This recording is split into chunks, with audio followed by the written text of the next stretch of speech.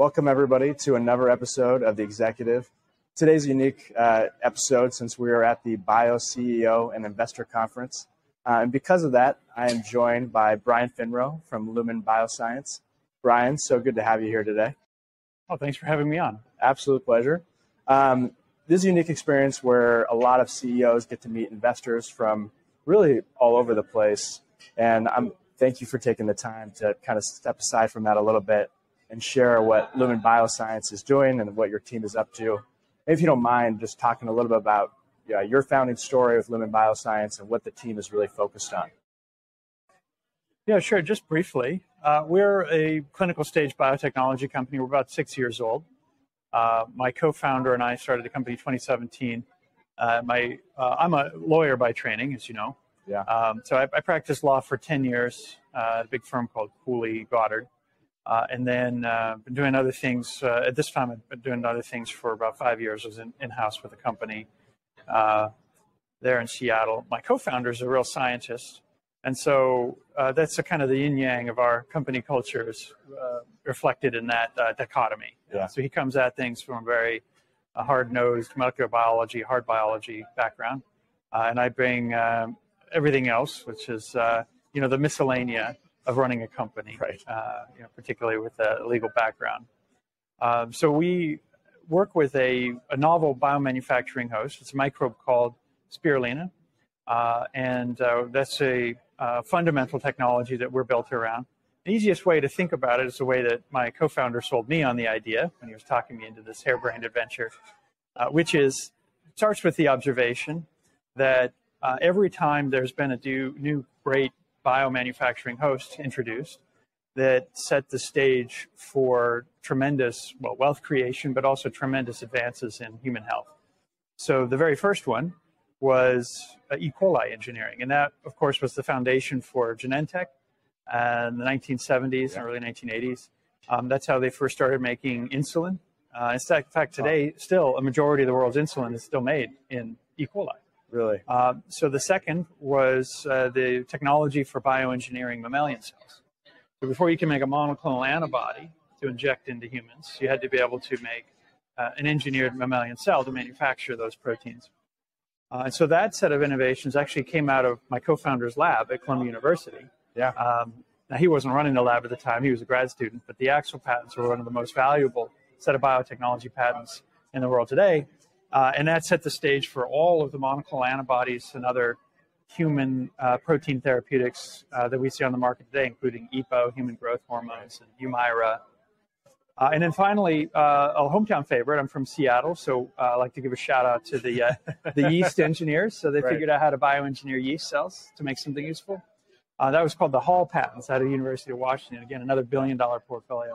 So Jim's idea, we had this very core technology, no patents issued yet, for engineering this microbe spirulina. And he reasoned that, like these three prior colossuses, that spirulina could be potentially number 4. And so essentially Lumen Bio's business plan is to explore that conjecture. And or you could think about it in a little slightly more humorous way, which is, again, because Jim was one of the inventors of mammalian cell engineering, and he made, a bunch of money like Columbia University as a grad student. There's some trickle-down economics with the royalties. This is the business plan. Essentially, is Jim getting me and a bunch of our friends together and trying to one-up his younger self. That's the whole business plan. That's the business plan right there. Let's see what happens. The rest is just Let's see detail. what happens when I put these people together. Yeah. Well, and you have a really unique background coming from the legal industry. Maybe credit to Jim. How did he think of bringing you into this, knowing your background was a little more unique for life sciences, to spearhead this company? Well, it wasn't like that at all. Or did you convince him? Well, so the technology was incubated in a predecessor entity as a company called Matrix Genetics.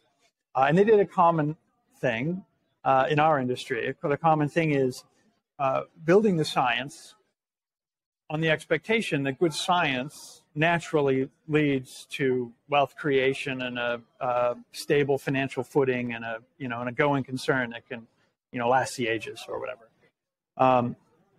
It's not necessarily true always. I mean, right. I do think in our business, you have to have good science. Yeah. It won't survive otherwise. The world is too harsh. But just good science, well, that's what you go to a university for.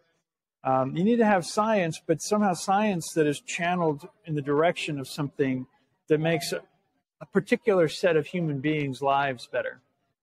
And if it makes their life better, they will happily pay you for making their life better. So that means you have to think about how you turn the science into a product or a service, I suppose. We're making products. Yeah. And it turns out that it's not so trivial for people that are really, really great at thinking about the science. It's not obvious that they're also going to be great at thinking about this other kind of thing. Now, along the way, I would say there's lots of other ways to screw up a company aside from not having a product. Yeah. I think there's some other things that you think about: intellectual property, human resources. Messing that up is another great way, tried and true for screwing up a company. There's facilities, there's operations, there's the regulatory overlay, particularly what we're making, developing clinical drugs. So there's a lot of other things other than science. And jokes aside, Jim had this beautiful science, but it lacked application. And so together, that's what we've been doing, is wrestling it into form where there's some really obvious applications for it today. I would say obvious. It's only obvious in retrospect, but it took us most of the last 6 years working through all the implications of the core innovation that he had come up with. Well, I do want to talk about your background a little bit, just because I see why Jim brought you in, but what made you start to make the switch from been at Harvard, at Cooley for a long time? I think you were general counsel, then internal, right? And then now on to being the CEO of Lumen Bioscience.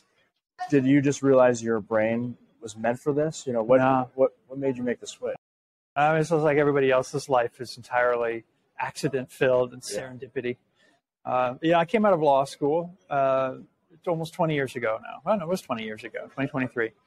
And I moved back. I grew up in Seattle, moved back, and I loved practicing law. It was so great, and particularly the group I was with, a bunch of technology company advisors, and it was so cool.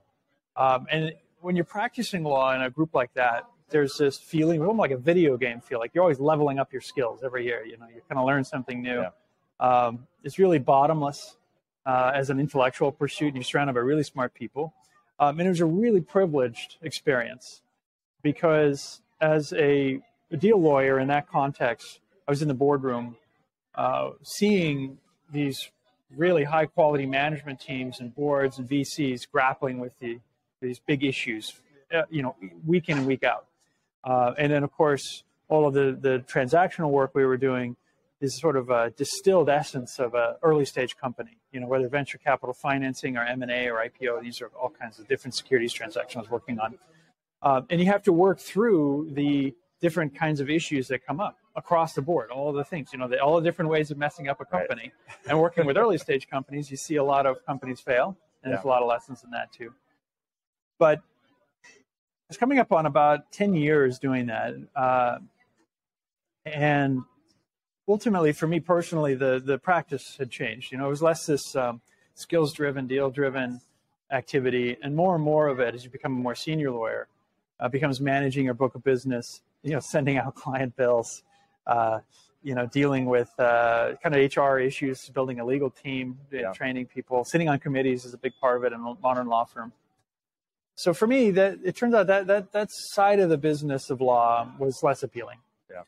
So I went in-house. I figured, how hard could it be? I've seen it done, right? I've seen so much failure. I know how to at least avoid the failure. So I went in with this in-house with this agricultural biotechnology company, and it flamed out spectacularly in 6 months. I mean, just completely. Right. But if you have a sense of adventure, that's fine. It was an okay time. It wasn't during the great financial crisis or anything. So bounced back, bounced around a couple of different companies, freelancing, just kind of trying to figure out, well, it's different outside of a law firm, inside a firm. It is not as easy as it looks, it turns out. And I landed at a company called Adaptive Biotechnologies. Joined them in a corporate development capacity initially, and then ultimately also took over the legal department. And so that's where I was when Jim and I started Lumen. I left that company to start Lumen. So How did I end up here? Well, it certainly wasn't a kind of forethought and planning and executing on a business plan that I knew coming out of law school. Well, it is a little bit of, you see your clients do something, you're like, could I do that? Yeah. Right. And then you go in there like, okay, I can, but it was a lot harder than I thought. Now I have a lot more sympathy for what they're working on. Yeah. That's tricky. Yeah. Talking about your team, you guys raised a $50 million. Was that Series A last year? I remember. Oh, right? No. Most of that capital, we raised, I think you're referring to a news release we put out. Yeah. It was a bit over $50 million in the second half. Most of that was grant funding, non-dilutive funding. Got it. Okay. Now, what's the focus of the team right now using that capital? Where are you really trying to focus the team at the stage you're at right now as CEO? Well, so the backup, last year, 2022, was pretty bad for biotech. I don't know if you read.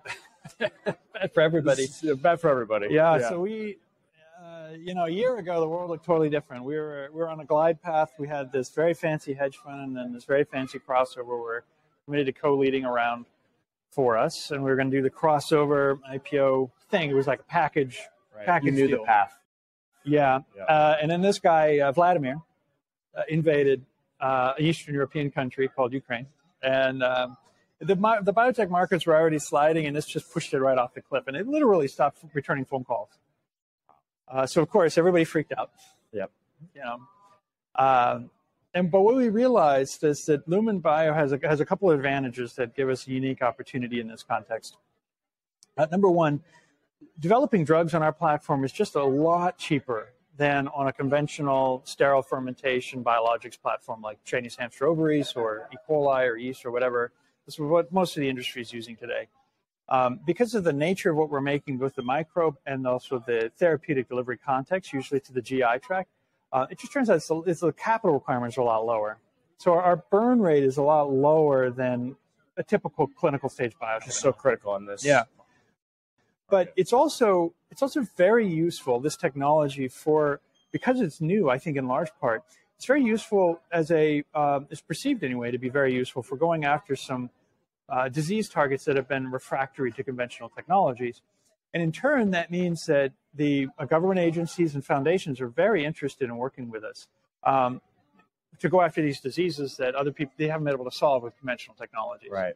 So we've always had a very good interest from grant funding. So that sort of capital comes in from the bottom. Capital requirements and all. You can see which way the lines are going, right? See where it ends. So when all of this stuff went down with Ukraine and everything fell apart in the world, the conventional equity financing, we stepped back and we realized, well, wait a second. What if we just try really hard to get more money, from this side, and watch our pennies here, but fill up the tank on this side of it. So we raised a very small round. It was just $10 million on June 30. And then we just put the hammer down on business development and non-traditional funding. Yeah. And it succeeded beyond all of our wildest expectations. So we now have, to answer your question, with all of this new funding, we're running 4 clinical trials already. All 4 are publicly funded. The flagship among those is a pivotal trial, a phase 2/3, directed at C. difficile infection, which is terrible hospital-acquired infection. And that's funded by the DoD. We're also, we have a 5th study we're interested in kicking off, and so we're still looking to get that one funded. Meanwhile, we have existing collaborations with Novo Nordisk and a Japanese pharmaceutical company called Kyorin Pharmaceuticals that are moving rapidly through preclinical development. So what are we going to do with all those funds? I think we'll have no shortage of things to do. Yeah, for 2023. Well, it's incredible. You were talking about you went into this environment and how you had to pivot, right? And that's so many companies in the last year have had to look and figure out, be scrappy, figure out how to change. Where else can they get money from? How can they lower their burn? I'm sure you've learned a ton in that time period. What are the things that you've really learned as the CEO? Like, if you put it down to a couple things that you're like, this is really what it takes, or these are the really important things as a CEO that you need to do in an early stage company. Yeah. Well, back when I was selling my time for hundreds of dollars an hour. Yeah. Big law firm. Seemed nice at times. I used to say, well, yes, these other law firms, they're cheaper by the hour. But remember, like, things are worth usually what you pay for them. Yeah. I think that applies to advice as well. So I don't have any, great advice for other CEOs. But I'll tell you something that I think about an awful lot. And 2022 is maybe an example of this. The easy thing is to do the obvious thing. There's no end of experts out there that can tell you the obvious thing, the conventional wisdom, how everybody does it. There's a sense that there's sort of safety in that, and that nobody's going to criticize you for doing what everybody does. And there's also, I think we should be respectful of that. I mean, there is probably, if it's not obvious, there's maybe some reasons why everybody's doing it in the kind of a way that they are. But sometimes, like in our case, in the early part of last year, the obvious way to raise money is to go to the people that have the money, the hedge funds, right, all the money, yeah, and just ask them for it. But the less obvious way, if you step back and you can listen to the whispers of your own intuition, may be better. Yeah. In our case, this is very untraditional for a clinical stage biotechnology company. The conventional wisdom is what we're doing is impossible. It's too expensive. It's not scalable, too slow. And, here we are. We're running 4 or 5 trials in 2023. We would be shutting our doors otherwise. And so listening to that whisper can take you to new places. When we first, I'll tell you another brief anecdote. When we set up the company, we weren't really sure what the technology would be good for at all. I mean, it's very obvious. You're bringing together 3 really good people.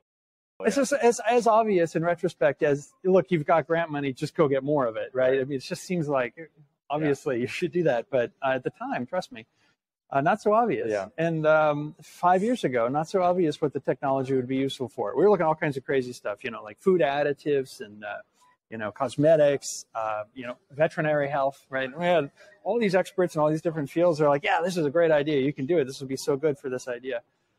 But the idea of orally delivering protein therapeutics, particularly antibodies, is absolutely not something that occurred to us. Yeah. But we were in Seattle, and Gates Foundation was there also, and they had this problem. And a friend of a friend put 2 and 2 together, and he brought over someone from the Gates Foundation. He introduced us to this whole world of orally delivered antibody drugs. It's just a very mature field, actually, but one that, again, because it's niche and it's a little bit off on the side, doesn't get the limelight at conferences like this. Right. We'd never heard of. But they had this problem, and they invited themselves over. They said, look, could you do this thing? We said, well, if you've got money, we can do that thing. It's the Gates Foundation. Of course they did. And this whole world of opportunity blossomed out of that one random meeting, which we almost didn't take. Well, that's probably where it's a little hard to give really targeted advice, right? Because you're saying it came from looking at non-obvious ways, which are hard to find, and it's also hard to have. The intuition is internal. Yeah. And then it's also that meeting that was serendipitous, right? And so if I could maybe boil it down to something, it's keep trying, right? Keep trying, try new things, think differently, keep looking for opportunities. It's probably a little bit of your mindset, too, of your team of what else could work. Yeah. Being open to things, right? Yeah. Yeah. And it's, and that's why I say it's like a whispering. Yeah. The loud, obvious thing is easy to find that idea. I mean, it's just, you can ask anybody and they'll tell you the loud, obvious thing. It's also tricky because most of the times you have one of these intuitions, it's a dumb idea. Right. It's like, so how do you know? Right. It's not some harebrained thing that is just totally going to fail. It's just doomed. Most of the crazy things are crazy for, they call them crazy for a reason. They just don't work. And it's hard too, because if you have the crazy idea, then probably everybody's going to tell you that's crazy. Yeah. So that's where the hard work comes in. You're really going to have to muscle through. You got to muscle through all the failure, which are the ideas that are non-intuitive, but also dumb. That turns out to find those, just a couple of them. You just need a couple that are, the right mix of crazy and good. Well, as we wrap up, and I know you can't make promises due to SEC rules, I'm sure, of where the company is going, but what's your vision? Where do we want to see this company in 5-10 years? What's your team really trying to build to?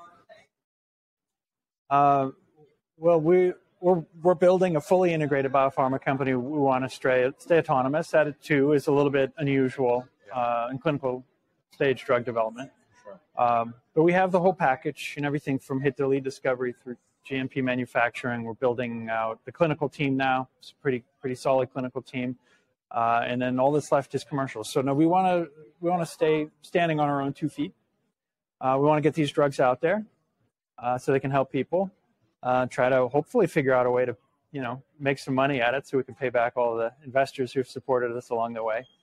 And it's that simple. There's nothing too fancy in the formula. Day by day executing, right? Yeah, one step after another. Brian, really appreciate it. Excited to see what Lumen Bioscience does, and appreciate you taking the time. Thanks again, Matt. Thank you. Anytime.